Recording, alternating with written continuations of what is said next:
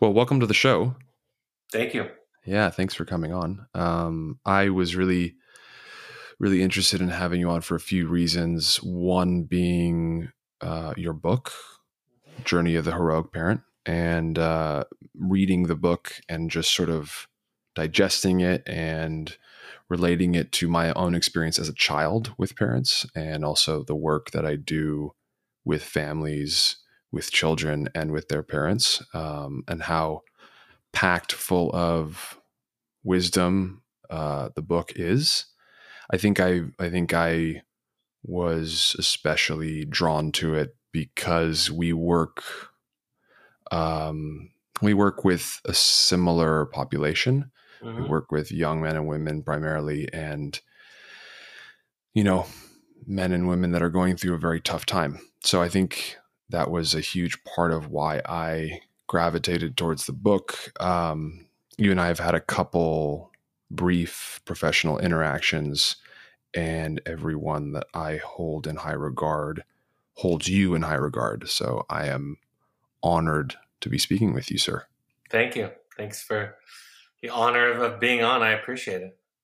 I also attended, it was actually almost exactly a year ago, I attended my own sort of wilderness program as an adult. Oh, wow. Yeah, I went to a place called Boulder Outdoor Survival School. Boss. Right. Boss, yeah, in Utah. Yeah. Um, Now, I know the experiences are different, right, with your program and Boss, very different. But there was so much about being out in the wilderness with basically just a knife and a blanket, Right. and learning how to take care of yourself and learning how to take care of the tribe, if you will, and sort of digesting that ancestral wisdom, and just sort of taking a break from our usual normal reality. It was a transformative experience for me, one that I look back on with great fondness, and it was a gift, which was even more cool. I didn't sign up for it myself. It was given to me as a birthday gift by my partner. Um, and she just said, "Go out and please survive," and I Hmm. did. But it was great, and you operate and co-founded Evoke therapy programs. Who are you, Brad? Can we talk about like how, where you're from and what your childhood was like a bit, and sort of growing up, what that was like? Yeah. Yeah. I'll start with a brief background and tell you who I am today. I was one of the children that we treat. I grew up in Southern California, Los Angeles, and Orange County. And I didn't know it at the time. I wouldn't have said this at the time, but I was pretty angry. A lot of substance abuse. And I was angry at what wasn't happening for me. I didn't have the kind of experience as a child with parents that I wanted to have, and I was mad about it and showed it in the way that kids show it. I acted out. There's a quote from one of my favorite books that says, "Rebellion for children is kind of a last resort." And so my rebellion, dropping out of high school, getting arrested, doing drugs, was just my way. Now that I put it together, my way of saying like, this is not okay. This is not working for me. I vowed as a late teenager and got sober and clean from drugs. I vowed never to be a therapist because I had been forced into therapy. But then in college, after taking a class on child development, I realized that it's what I had been prepared to do my entire life. I fell into wilderness therapy accidentally. Um, a professor of mine during graduate school, I was finishing my PhD, said, "You should check this thing out." I think he had done it with his son and said there's this remarkable program that uses wilderness outdoors and overlays a really compassionate, sophisticated therapeutic model on top of the experience of being outside that's really, really impactful. So I drove, couldn't get an answer from them. I drove down and visited this wilderness program that does not exist anymore. And luckily, to my luck, the therapist that I eventually replaced had just quit the day before because he got lost in the wilderness and was so frustrated. So that Wow. was my introduction to wilderness therapy. I had no idea what it was. I was not necessarily an outdoor guy myself growing up, but I was put into the field that first day and immediately both from the staff and the students, I saw the power and the impact of primitive living in the outdoors, unplugged. Even back then, being unplugged meant something, not near as much as it means today. Right. But then just how it kind of created a space to do therapy with young people that I had never seen. I had worked in a few residential settings prior to this. I'd never seen anything so dynamic. I'd never seen somebody so open. I'd never seen resiliency. I'd never seen kind of the natural living together experience, especially in the outdoors, do so much of the work for us therapeutically. So I did that, and then a few years later, me and a few others decided we would start one on our own with a greater clinical emphasis, and that was in 1998. So we started ours, and then we've just built it from there. And so now we have 2 wilderness programs, one in Oregon, one in Utah. We also have a therapeutic intensive program in the Salt Lake City area that we run for families and adults.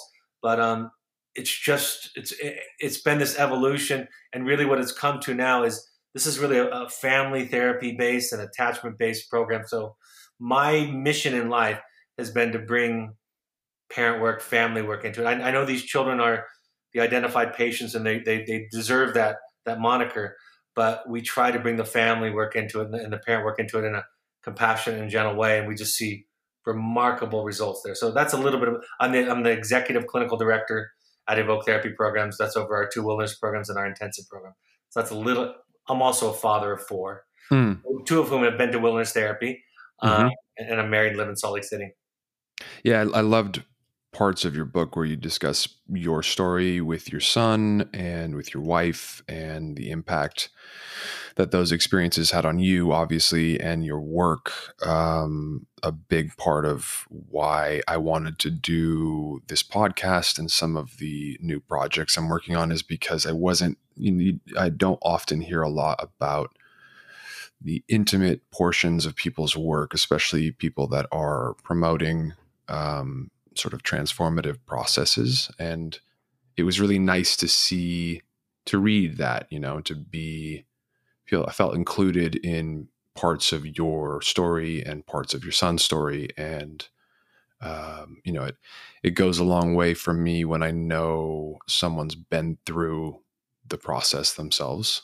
And as a father, I'm not a father, but, viewing you as a father and knowing you as a clinician and a director of these programs, it just, there's an element of trust in that. So I really, really appreciated that.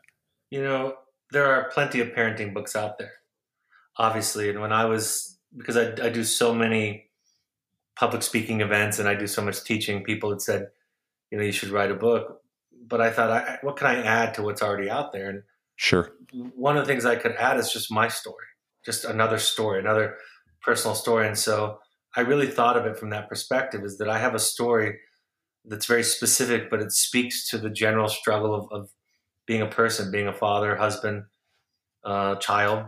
And so for me, that was the idea, is that I'm just going to share. And my publisher, she's amazing. Her name is Judith Regan.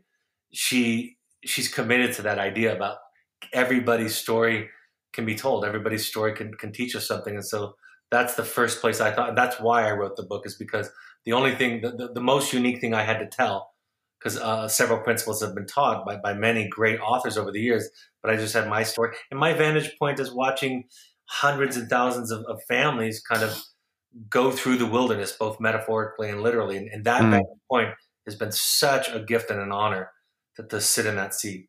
Mm-hmm. What got you sort of interested and maybe even a little obsessed with parenting? Not just being one yourself, but other than your own story and your own parenting, and having those people in your life that promoted and supported you to write about your experiences and your methods. I relate to when you say these things have been written before. A lot of people ask me in my coaching practice, what are your methods? And I just say, they're just sort of an amalgamation of truth, and I didn't make anything up. It's not mine, right? I'm just taking what I've learned and sort of putting it in a big pot and kind of ladling it out and figuring out what portions of the recipe need to be altered for each individual. Um, what draws you to helping parents parent? Or has it changed? I mean, I know, I'm sure there's the simple answer of like, I'm a dad. Mhm. But what's changed in your work, and what still attracts you to parenting? It's funny because when I had my first child 27 years ago, my oldest is 27, and I always tell the story that when I had him, I looked at him and my attitude was like, "Congratulations to you! Like I'm your dad. I'm not going to make the same mistakes my parents made. I'm Yeah. going to study parenting because I'd already declared my major in human development. Um, so I thought I had it all figured out. But what really why it became an obsession to me is as I started working with these young people, these adolescent boys and girls, I identified so strongly with them. Yes, they're symptomatic. Yes, they earn their seat, if you will, at the Hmm. treatment table, if you will, because they're doing things that are dangerous, that are maladaptive. But as I sat and listened and watched them, and then watched their families, I thought your feelings matter. Like it makes sense. What you're doing makes sense. Um, and so I really saw at that point of becoming an advocate for the child and giving them a voice. I see myself in that role. I get to spend my life using my training and skills and experience to teach parents what children need. And then the second piece that came along was I thought there was so much judgment in parenting education, and even the treatment field, the treatment as a field, that there's so much parent judgment. We have phrases like helicopter parenting. Um, and we say that really with the intention to really shame parents who are wounded. And so what I started to think about was these parents are just grown up kids with wrinkles and hair loss and extra fat around the midsection and gray hair and wrinkles. I just thought they're just children. Hmm. So for me, identifying with the children, because I went through some of the same experiences and feelings, but then being a father and knowing how hard that job, knowing how hard relationships in life are and is, I looked at the parents and I said, I think we can do this in a compassionate way. I'm a believer in lifelong therapy. Hmm. I guess that's probably the last piece of the puzzle is I have this wonderful therapist for the past 21 years who has held a kind of given me an experience of being reparented, of re-experiencing myself. And so if I could say it in the most simple way, it's kind of like what you said about ladling it out. I'm really just doing for other people, for parents and children, what somebody did for me, Right. which is viewing them through compassion, offering some ideas that might help and heal, but really just supporting people in where they need to go. And so anytime somebody will say to me, "Thank you for your work, thank you for what you've done," I respond that way. I say, "I'm just doing something for you, what somebody did for me." And so I think it's kind of those three or four things that led me to, I think, what you accurately described as my obsession with family dynamics and parenting. I figured it wasn't just a profession or an interest in some of the conversations we've had, and then also some of the conversations I've had with other people in regards to your program and the work you do. I figured it was partially obsessive, at least. Yes. um, I was building my brand. I had a lot of trouble doing that. I worked sort of behind the scenes for a long time. And before that, I worked for a couple big coaching brands. And then before that, I did a lot of clinical work. But in doing the work myself and moving out and sort of expanding into my own sort of private practice, I was pretty freaked out to have a public image or sort of um, having there be a face behind the brand. And I was speaking with a friend a couple years ago, and he told me about this thing called the hero's journey. And he told me about these different archetypes and how they relate to, a lot of the stories that were told. In fact, probably all of them. Mm-hmm. Um, you know, portions of how we're raised and portions of how we relate with other people.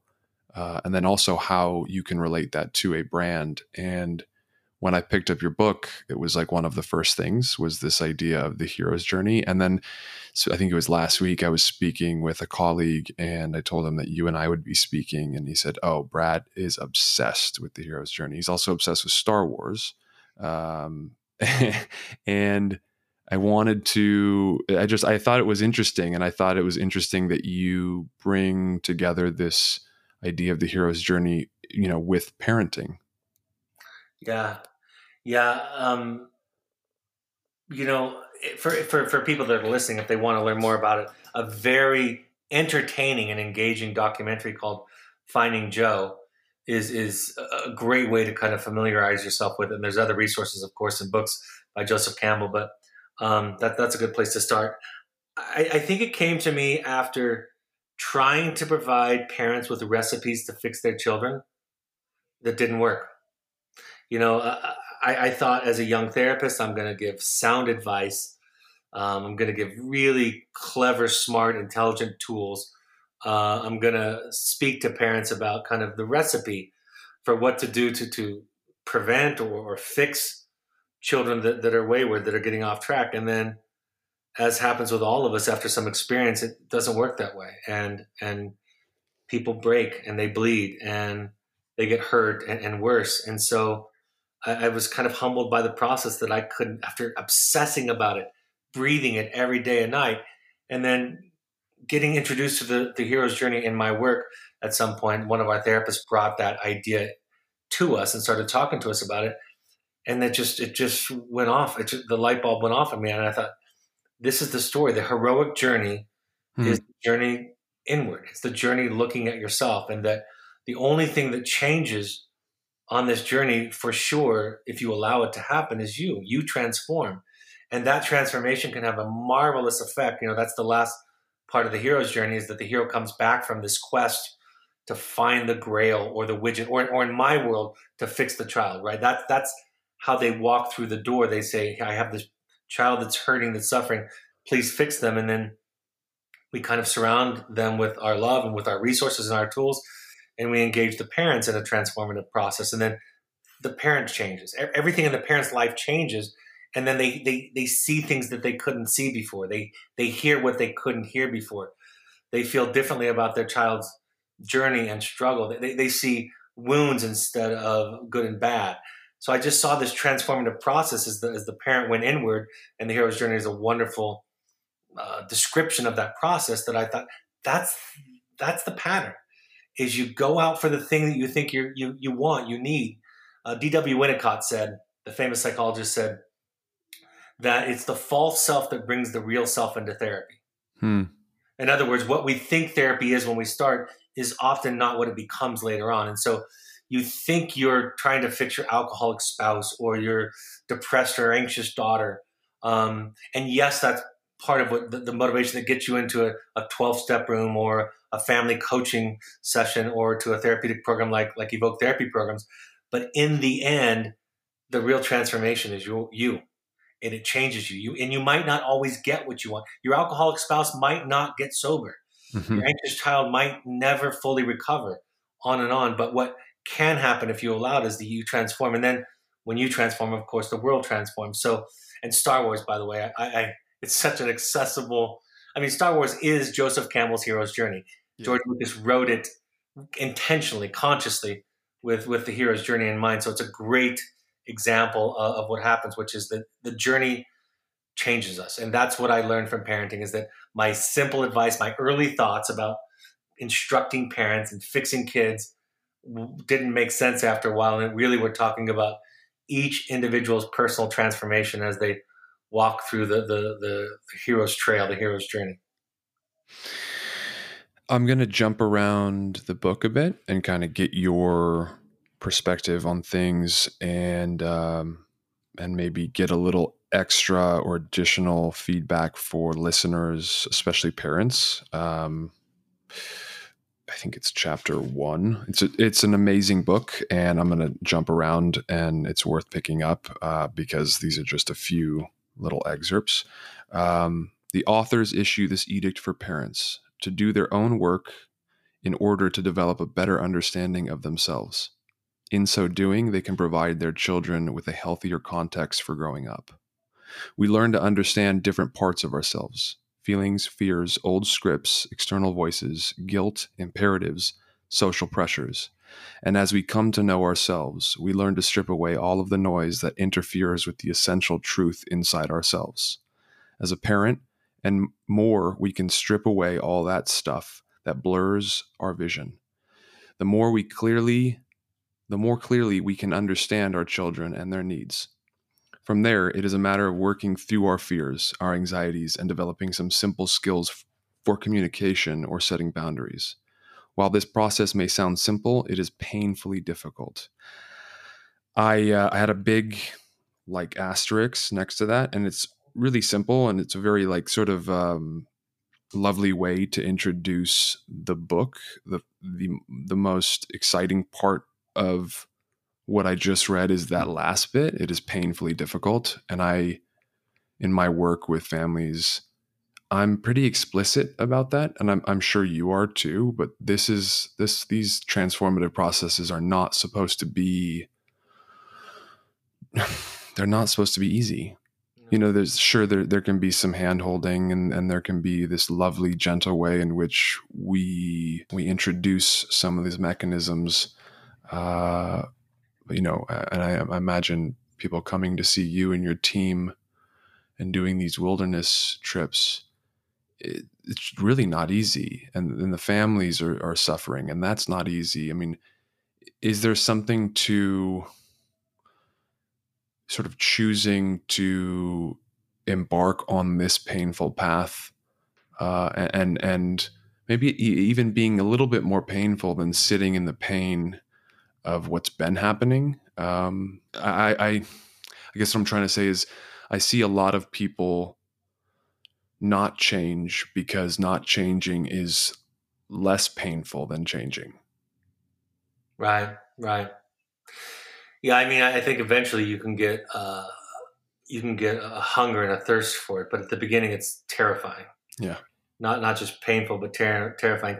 Joseph Campbell, the one who came up with the idea of the hero's journey, said that when we see the threshold that we must cross, we're sure that it will kill us. We're sure, and we see dead bodies at the threshold's base, just as evidence that everybody who's tried to cross it has died. And so it's painful and it's terrifying. The thing that I've seen in my work is that oftentimes the one thing that will compel somebody to do it is not their suffering, but the suffering of a loved one, especially a child. Mm-hmm. So the one thing that most people cannot not do is love their children. And so they will end up in rooms and offices and virtual meetings and inside of a book that they never would have gone into had it not been for the fact that they thought if they went into those places, they would save their child. Right? They go into, Joseph Campbell refers to it as a cave or a forest. They go into those frightening places, which are all just metaphors for going inward, for unraveling ourselves. They go in those places, those terrifying places, because they see their child or their loved one in there, and they're going after them to save them. And so, yes, if it gets uncomfortable enough in our lives, we'll change. But I think the thing that is most commonly compelling for people that I work with is they're trying to save something else, and they don't realize that in the end, that is they who will be saved.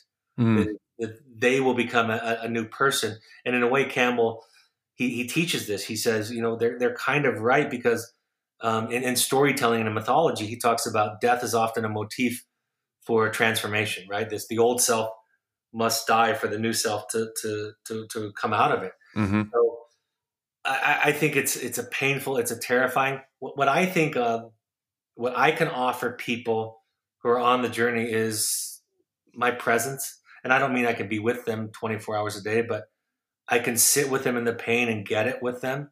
I think what turns our suffering into pain that we can tolerate is connection. And so part of what I try to offer our clients in our wilderness program or our intensive program, or our parents that we do so much support and work with online or over the phone, or even with visits when those are allowed to happen, is we just offer them our presence. And they say, this is scary, this is terrifying, it doesn't make sense. I was never taught this this goes against everything I believed. And we metaphorically and in some ways literally just sit with them and say, we know we're here with you and we'll sit with you through the pain. And that's about the best that we can offer them. And with that comfort, that connection that offers them comfort, I think people are able to walk through some pretty terrifying, painful experiences. I was never taught this. That's a big one.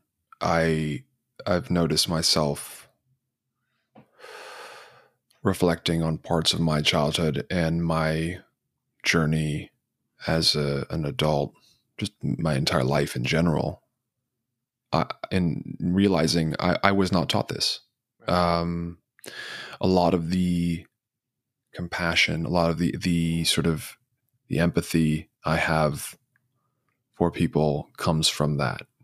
You weren't taught this, you know.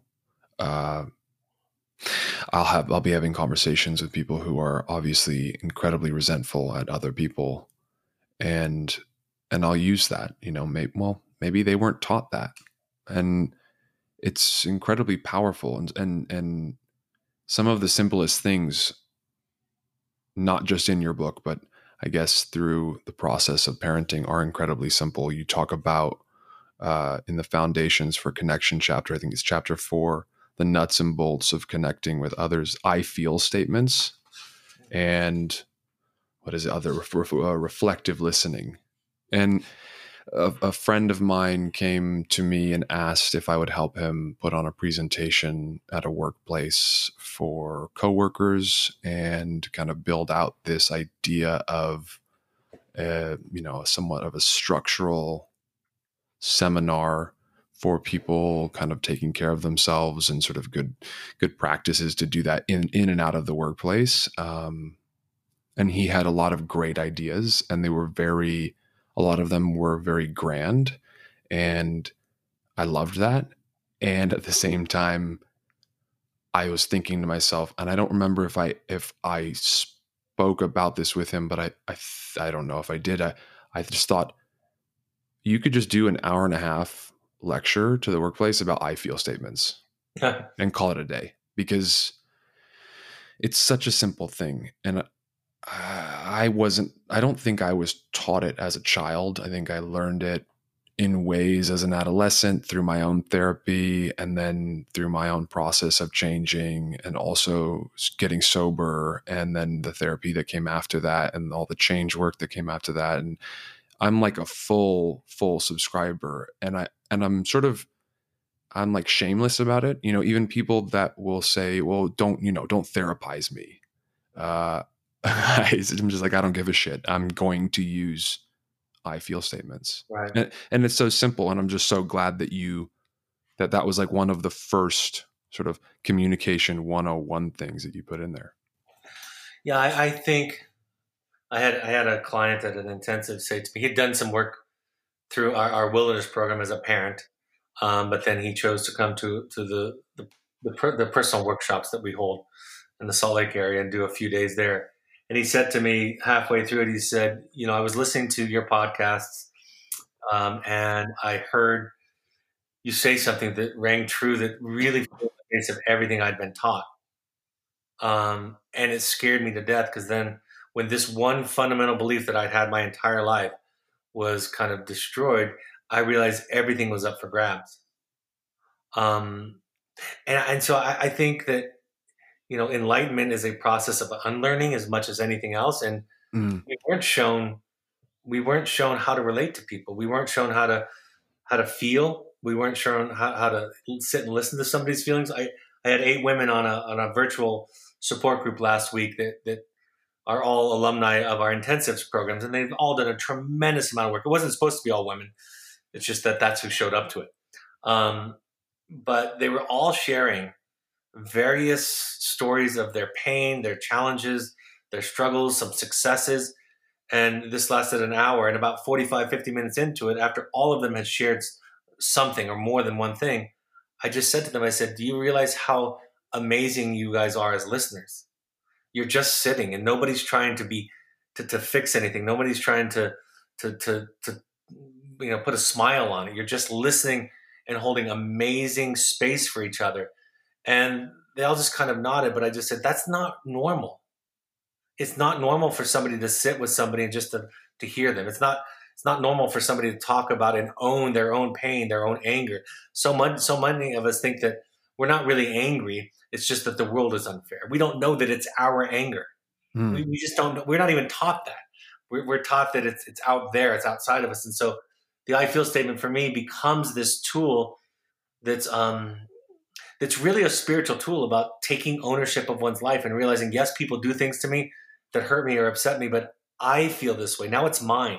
Mm-hmm. And now I have to live with it, unravel it, make decisions based on it, but it's mine, and it's an I statement. So yes, I love it as a communication tool, and I love it for me as a deep. I was taught that tool as a teenager when I was forced to go to therapy, and I of course had no idea what it meant.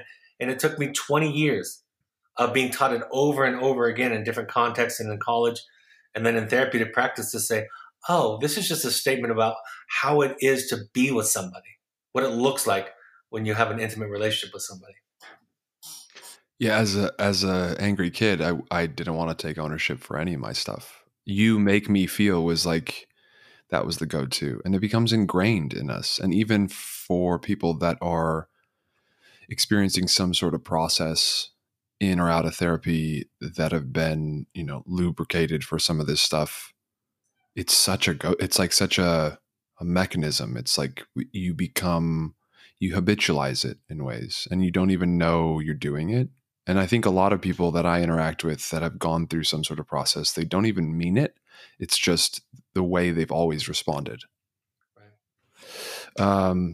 I guess that also brings us to avoiding language traps, which is I'm a big fan of too. It says one of the simplest and most effective parenting tools I've found is eliminating the use of imperatives. It sounds easier than it actually is.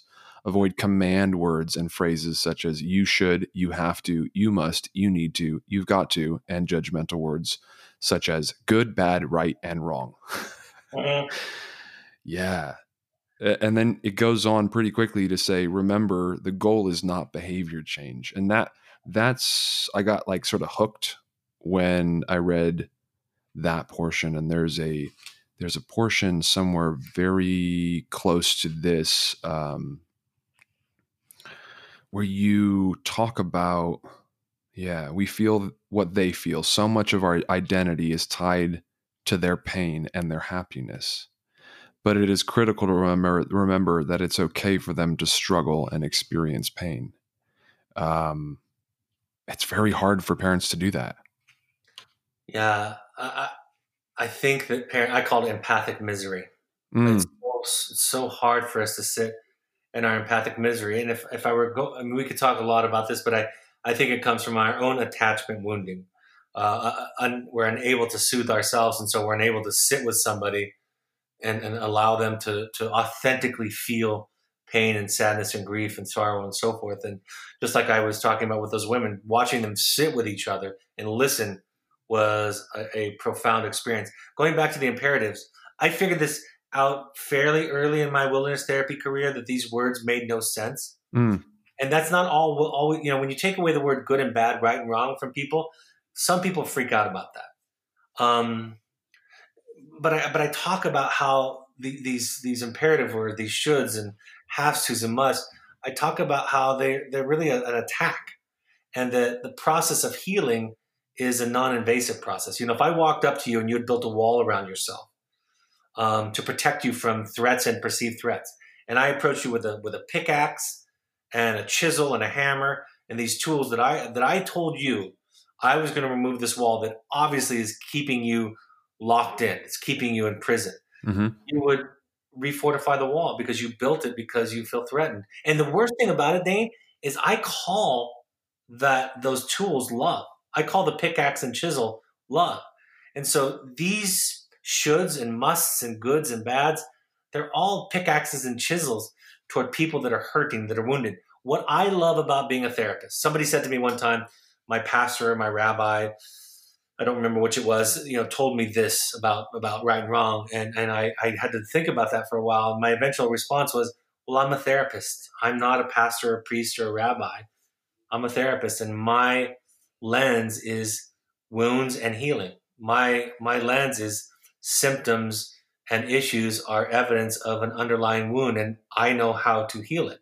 Mm. I know the mechanism of healing. And so those words, while they might serve some people in some contexts to get some outcome or control something, from a therapist perspective, it's contrary to what we need. We want people to lay down their walls, and the only thing that will cause them to lay down their walls, to take the bricks off of their walls, is to set down our tools of destruction that we call love, and to take off our armor so that we're not a threat, and then to ask questions and get curious. And it's through that experience, it's through that connection that the wounds start to heal. And so if, as one of the simplest tools on here, if you eradicate that list of words that I list in that chapter and try to find replacements for them, you'll begin to think very differently about your relationship with the people that you love. Instead of saying you need to, you'll say things like, in my experience, this has worked for me. Or you should will turn into, I don't know what you should do, but I have this thought that may or may not work. Or instead of saying that's a good or bad thing, you'll say, you'll ask questions like, tell me why you're doing that. Where's that coming from? It shifts your whole way of relating to yourself and to the people that you love. You also talk about emotional coercion. Can't find it here in my notes, but there's a part of, I think, within control versus influence and what you write about that, there's this idea of our parents sort of making us, or here we go, making us feel. Our parents, what was it? One of my parents, I won't mention which one, was very good at, I was under the impression that I was responsible for one of my parents' feelings. Yeah. And that, I remember working with my therapist at the time, and it wasn't that long ago. It was maybe 5 or 6 years ago when I first realized how insidious that was. Mm-hmm. And how at the same time I hadn't realized sort of the subtle forms of neglect I had experienced as a child. Mm-hmm. And I hadn't realized how detrimental, feeling responsible for a parent was, and how I was a child and I wasn't responsible for those feelings. And I'm so glad that I got to that place. And I don't know if people struggle with that. I'm actually not quite sure. I haven't come across it too often, but it was definitely a part of my growing up. I think it's nearly perfectly universal. Okay. I think as I've gone around talking to parents, the most basic idea in parenting that people come to it with is, I love my child first and foremost. And then I'm going to tell my child when I'm upset, and that will be an indication to my child that they're doing something wrong. I'm going to tell them when I'm happy or proud or excited or glad, and that will be an indication to the child that they are getting something right. Mm. If I'm angry, if I'm frustrated, if I'm disappointed, you're doing wrong. If I'm happy and proud, you're doing right. Sounds rather harmless if it's coming from a loving parent. But what ends up happening for the child is the child doesn't distinguish between mom and dad and a peer or a friend or a girlfriend or a boyfriend. And so they go out in the world believing that what people feel is about them. And then people like you and I spend our entire, the second half of our lives trying to not care what people think about us. Right? And that's where the highest form of morality is we stop not caring what other people, in Al-Anon, they talk about that. They say, what you think about me is none of my business. Right. And that applies to mom and dad too. And so I talk about replacements, a new mechanism for parenting, but that basic idea that you believe that you were responsible for your parents' feelings because they told you were responsible for their feelings. We tell our children this, and then we wonder when they go out and become susceptible to peer pressure and they don't know themselves, and we say, well, where did that come from? And the answer is it came from us. Mm. Dylan was quoted. I heard a quote where he was talking about his son, Jacob, when he had a number one album. And the reporter asked Bob, they said, how do you feel about your son's number one album? This is back in like 91 or 92. I was listening to my radio. And Bob said, regarding his son's success, he said, it's irrelevant. It makes no difference to me. And at first I thought Bob was just being a jerk because he can kind of be snarky to the media. But I've been thinking about that now for 30 years, and I know what he meant. Mm.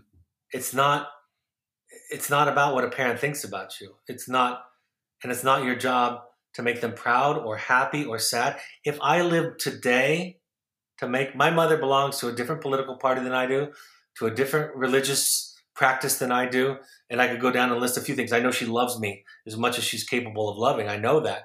But she prays at me at night because she worries that I'm not going to go to the happy place after I die. Mm-hmm.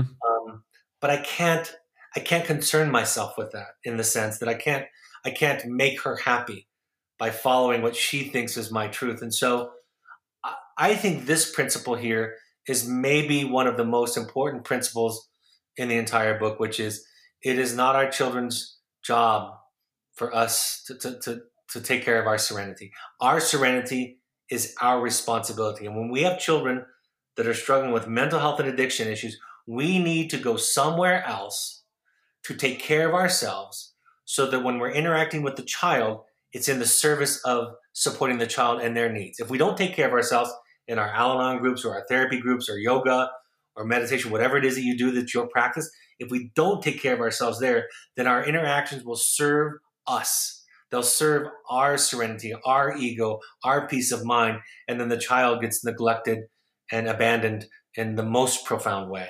Mm. Incredible. You go on to talk about control and influence. You talk about guilt and shame. And it was fascinating to read about. It's been a few weeks since I reviewed the book in preparation for our chat. But I think you attempt to distinguish the difference between the two. And then is it that you realize that they're not so different? Can you explain that just briefly? Yeah, I think the idea that guilt is feeling bad for what you do and shame is feeling bad for who you are is a fairly often repeated idea in psychology and self-help. Sure. The point I make is that there's this lie that we are told that guilt has something to do with conscience and morality. And the simplest way to illustrate how silly the idea is, and self-evident for everybody listening, is everybody listening to my voice right now could think of several examples of things that they might do or would do that would cause them to feel guilt, but that are still the right thing to do. Period. We feel guilty when we do the right thing, often.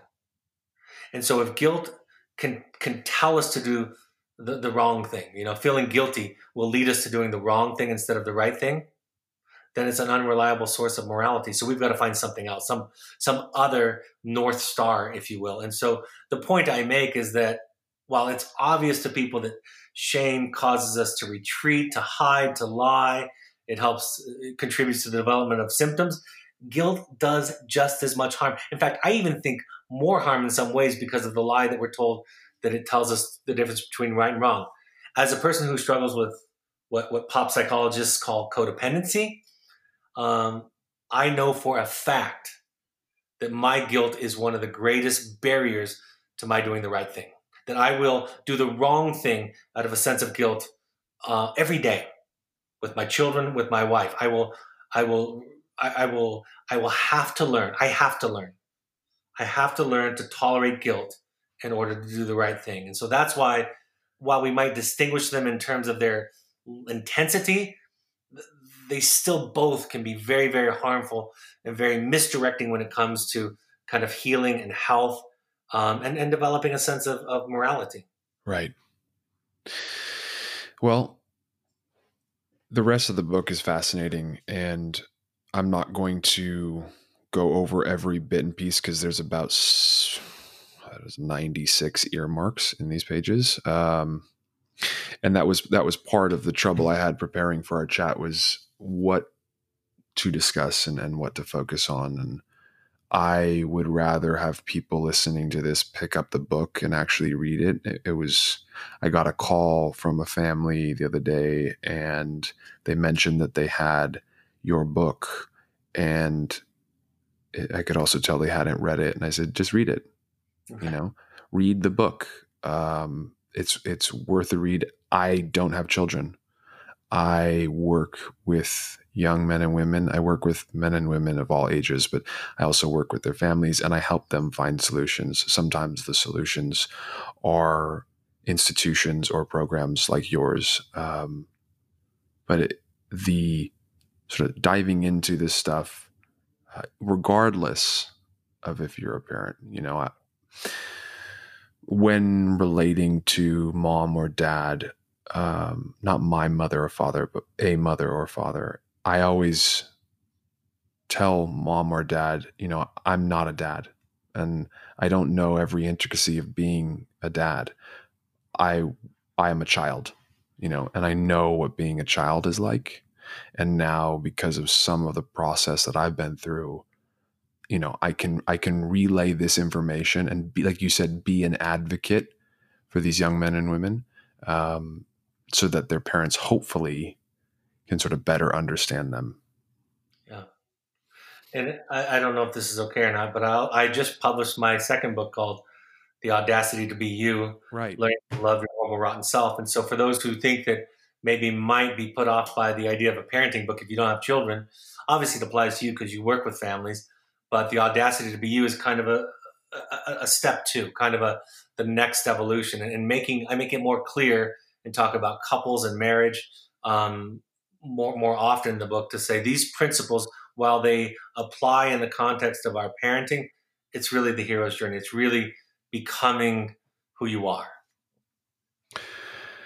I think that we should come back relatively soon and talk about that book. I haven't had a chance to read it, but I'm going to. And before we go, I've been dying to ask a couple people, you being one of them, about this interesting predicament parents are having right now with, I guess it's easing up a bit and maybe more so in some places. I remember when we went into sort of lockdown mode with the COVID-19 pandemic, speaking to everyone from friends and family to coworkers and colleagues, people that are sensitive, maybe some of them that are a bit more sensitive than others to parenting and to struggle and to recovery and change. Even some of those people were having a really hard time being in and around their children all day, all night, all day, all night. And I guess it's easy for me to, from sort of an outsider's perspective, look in and say, well, hey, you signed up for that. I think you're a parent and this is what's happening in the world. And maybe there's an element of this that is spectacular, because rarely nowadays, I guess, I'm not that old, but rarely now do we have a chance to slow down and sort of be with our children and help our children learn and facilitate some of their growth in person more than not. I've learned what it really means. I used to hear as a kid, it takes a village. Mm-hmm. And I think that was always sort of conveyed to me by like sassy aunts and uncles that were half drunk, that, couldn't really be bothered to do the hard stuff. But I think I understand it more now as an adult through my work, through my own process of learning about my childhood and like you said, being sort of reparented by mentors and teachers. It's okay that it takes a village, ancestrally, the village did take care of the young, and we don't have that right now. And some people more than others, they don't have that village accessible because we're meant to stay home. But I just kind of wanted to get your perspective, if you have one, on parents struggling with their children at home right now. There's a quote from Ram Dass that I love.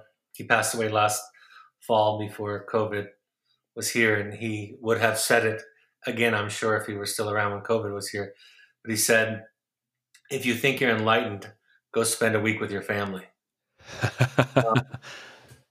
I think it's hard. It causes us to have to look at ourselves, and the lack of healthy escapes, natural healthy escapes that aren't present now during COVID, cause us to be challenged. What I've said to parents is, if you didn't have a practice, like I have a therapy practice as a client, right? I have a meditation practice. I have a practice that I use to maintain whatever semblance of mental health I can maintain. And then when COVID came, it was kind of easy to kind of turn that up just a little bit.